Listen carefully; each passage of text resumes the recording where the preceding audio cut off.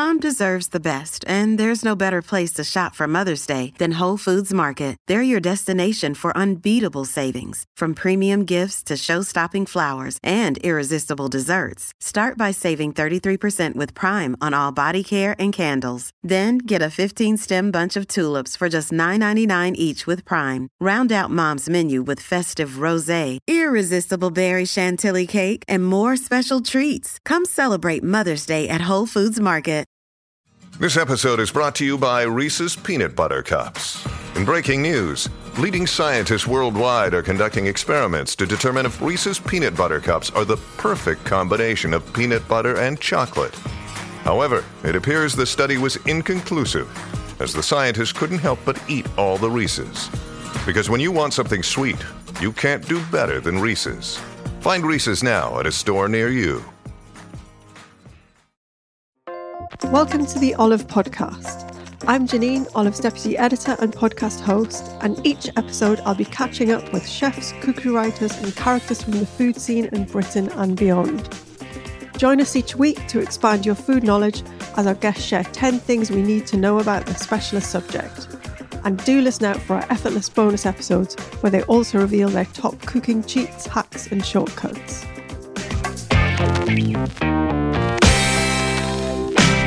I'm delighted to welcome Rahel Stephanie to the podcast. Rahel is a chef and founder of plant-based supper club Spoons, which she began in 2019 and is now so popular it regularly sells out in minutes. Rahel aims to use the supper club and her food writing and TV appearances to put authentic Indonesian cooking firmly on the map and share the cuisine of her heritage with a wider audience. Welcome, Rahel. How are you? Hey, thank you so much for having me. That was a really kind introduction. But it's all true. Thank you for coming down to the studio. My pleasure. And coming to chat to us about Indonesian food and cooking today. Could you start by telling us a bit about your journey in food and how you came to set up the supper club? Absolutely. So I started Spoons, as you mentioned earlier, just in 2019 as a supper club to share lesser-known Indonesian dishes with friends. But I would say that my mission, it's evolved so much more than beyond just a tasty menu, especially because since when I moved here a little over 10 years ago, I noticed there was a widespread diluted and misrepresented conception of Indonesian cuisine. So I really strive to put authentic Indonesian flavors on the map and on the Western map. And specifically through my practice, I really try to reclaim and celebrate those beautiful flavors of my heritage. Yeah, amazing. Well, we're going to go through, you've sent me like 10 things that you want to highlight. Absolutely. And there's loads of detail in there and there's loads of incredible, quite mind-blowing information as well. Let's dive in with a bit of geography because Indonesia is made up of over 17,000 islands and over 300 ethnicities. That's mad figures, isn't it? It's insane. I think a lot of people don't realize just the vastness of that country itself. A lot of people think it's just, some little tiny tropical island in the southeast of Asia. Often I've had more than it should happen. People come up to me and ask me, where are you from? And I would be like, Indonesia. And they would respond, oh, is that in Bali? But it's insane. And it must put like quite a big spin on the diversity of the cuisine as well, Absolutely. having all of those different influences. Absolutely. Just being such a vast country with all these islands and ethnicities and languages, that diversity is so naturally reflected in the country's cuisine. And not just the cuisine, our culture and our heritage, arts, music, everything. It's mind-blowing. Yeah, and you said that you wanted to clear up like some misconceptions about Indonesian food, and a big one is satay, which people get wrong quite a lot. Often thinking of it as the peanutty sauce that goes with satay. Exactly. That's a common misconception for sure, equating that to just a peanut sauce. It really is something that baffled me when I first moved here because in Indonesia it refers to over 200 different skewered dishes. Wow.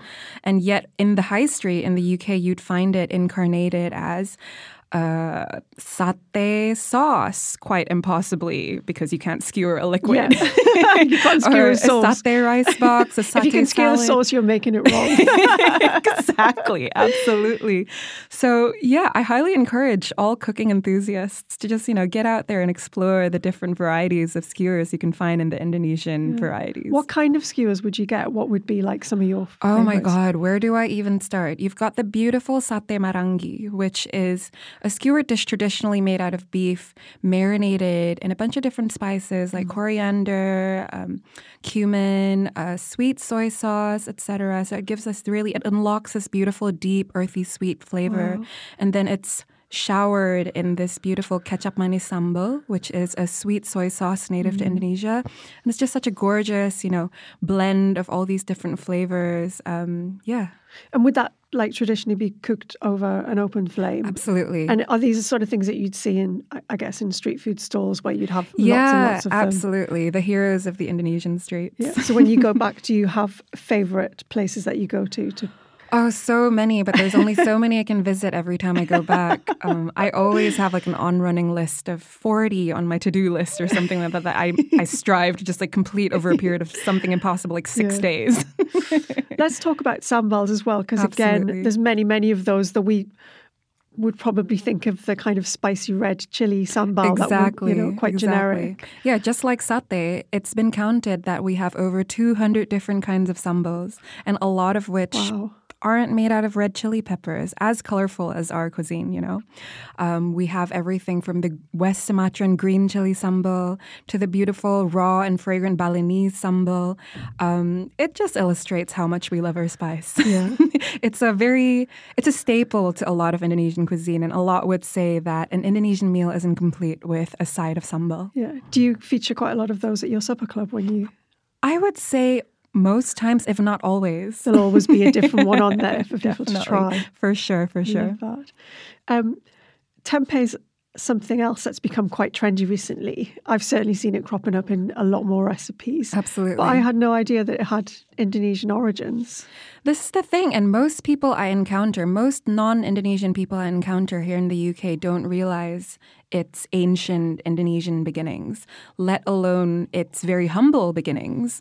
Over here, as you've mentioned, it's grown in popularity as this superfood or a vegan meat substitute. It's become really trendy. But an important context often overlooked is that it was often eaten by people who weren't able to afford meat as a source of protein. Its creation out of this traditional zero-waste culture was more out of necessity than out of choice. And I think those historical contexts are really important to be aware of. Yeah.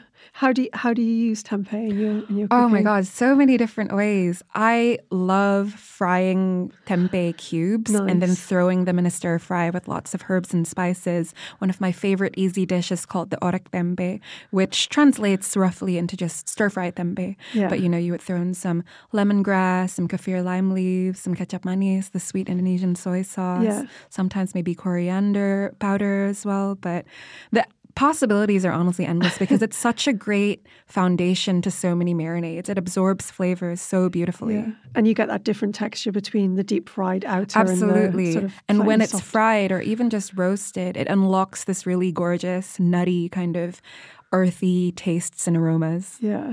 Love that.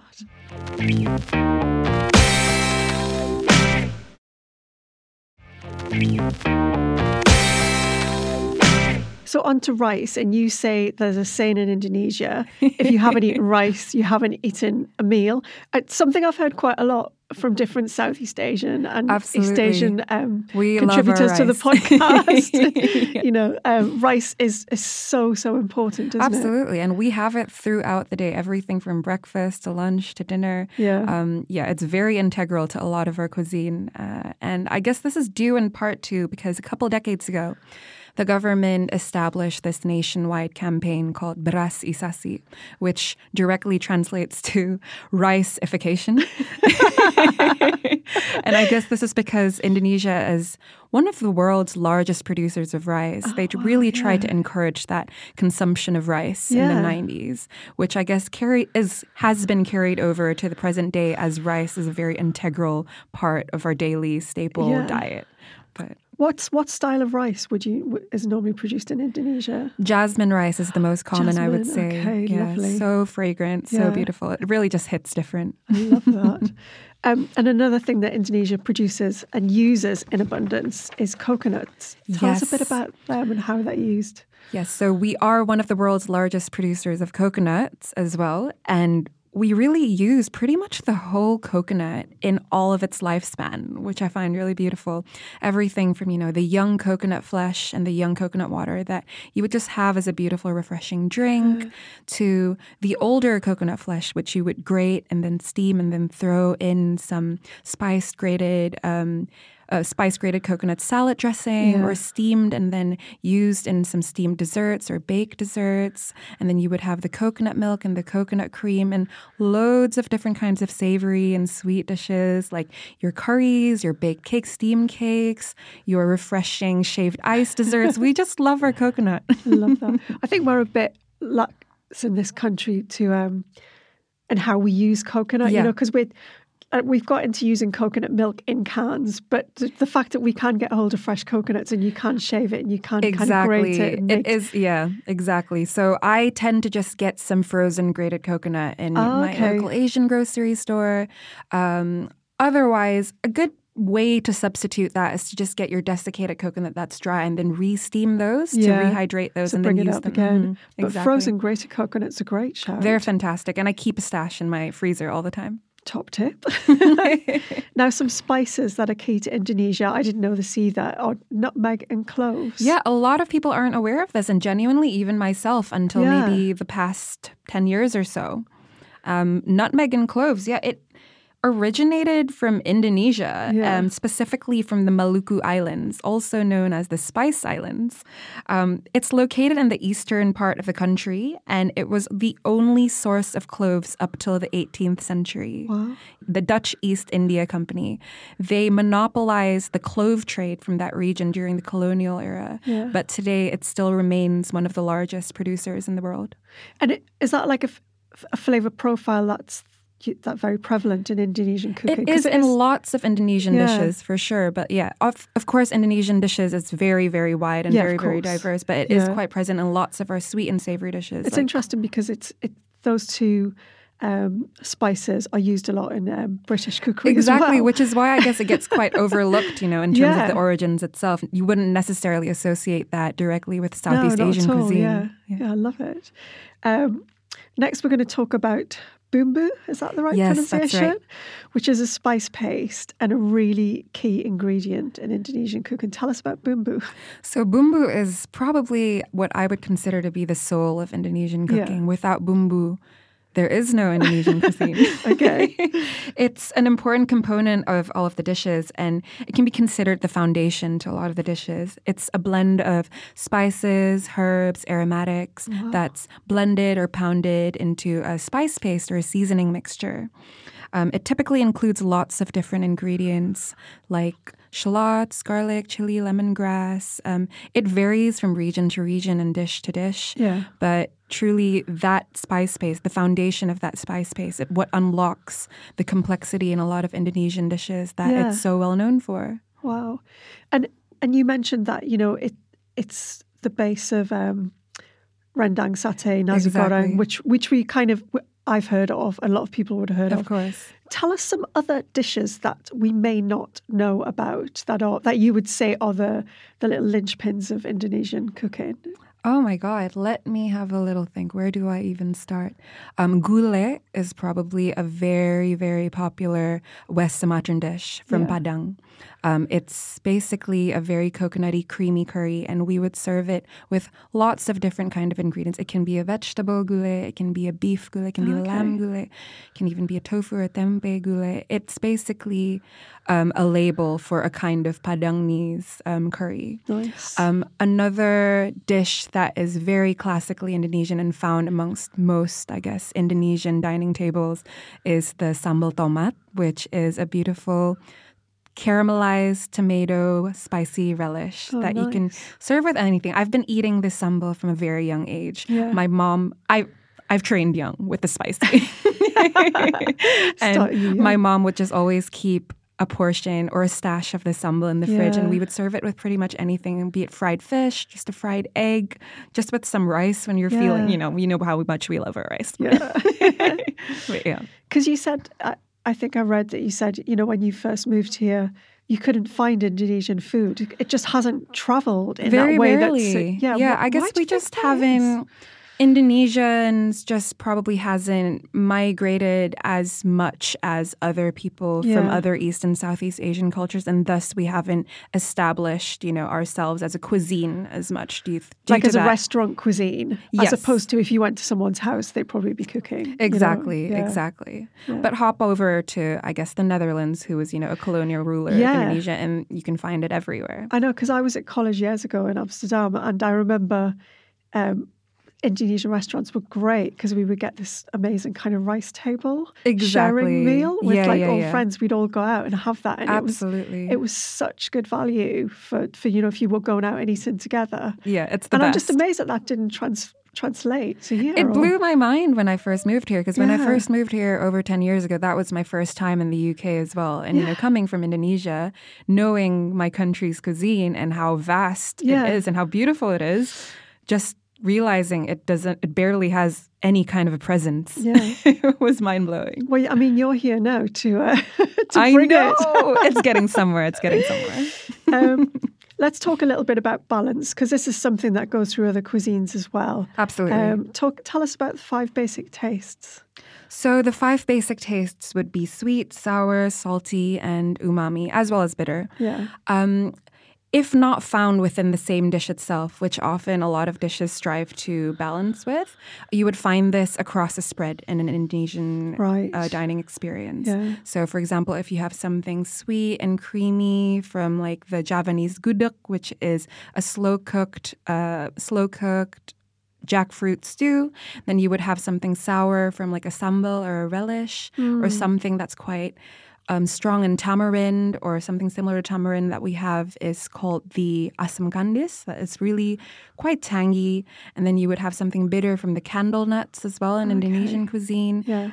Something umami, often coming from the shrimp pastes, or something with a mushroom base. It's a really beautiful, complex variety of flavors that you would experience through Indonesian It's a really kind of cooking. Mindful way of eating as well, isn't it? You're going to talk a bit about how communal dining is so important to Indonesian culture. So can you speak a bit about that and maybe take us through, if you were at home and you were sort of dining with friends or with family, how the meal would play out? Sure, of course. So we have a concept called makan tengah, which directly translates to eating in the middle, basically to represent or illustrate that idea of having a spread of dishes laid across the dining table. And it would be served family style, What I guess would be popularly known today as small plate dining. Again, you started it. And we would have, that spread that would represent those flavor profiles we just spoke about a second ago. And a lot of which would be shared by, a family or a group of friends around the dining table. And that's what I mean when I say a lot of Indonesian culture towards eating or food is more communal rather than ceremonial. Not to say that we don't have any ceremonial food practices, but a lot of which tend towards more of the communal side of things. And as far as kind of dishes, would all the dishes be served at once, or would there be courses, or would there be... It's very rare traditionally to find dining in courses, I would say. A lot of it would be shared at once. Yeah. In fact, it's actually the concept of dessert is actually quite rare in our culture as well. The sweet snacks, what we would find as desserts today is eaten more as a snack or whenever it is you want to, rather than after a savory It would spread. just be like spread out throughout the day, kind of eating in different ways. Exactly. That being said, when I'm doing my pop-ups here, I always serve dessert because, I'm a sweet tooth personally, so I always make time for dessert. Yeah, amazing. So much fascinating stuff there. And what have you got coming up this year then? Because it's...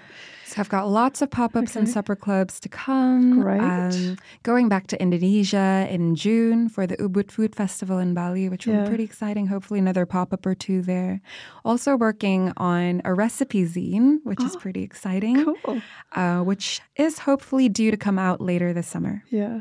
And has anybody been asking you to open a permanent restaurant? Oh my God. I feel like since the dawn of when I started cooking, I bet. I would start posting stuff on Instagram and everyone's always like, open a restaurant. And I'd be like, yeah, because it's so easy and I have all the money in the world to open a restaurant. I agree with you. Which is actually where a friend of mine introduced me to the idea of supper clubs, essentially ticketed dinner parties. And how many supper clubs are you planning to do this year? I try to average it as about maybe once every 4 to 6 weeks. Okay, that's great. Wow, that's really frequent. And lots of opportunities come through. And how can people find out about the supper clubs and keep up with everything that you're doing? The best would be through Instagram. Okay. And my profile is @eatwithspoons with a numerical 00. Yeah, I was going to say it's spoons with a 00 in the middle. Or as well as my newsletter subscription, which you can find in the Instagram link in bio. That's great. Well, thank you so much for coming to chat to us today, pleasure. Rahel. It's been absolutely fascinating. Thank you. Thank you for listening to the Olive Podcast. For recipes and more information, head to olivemagazine.com. Do remember to listen out for our effortless bonus episodes where our guests reveal their best cooking cheats, hacks and shortcuts. And don't forget to subscribe at iTunes, Acast, Spotify or wherever you get your podcasts.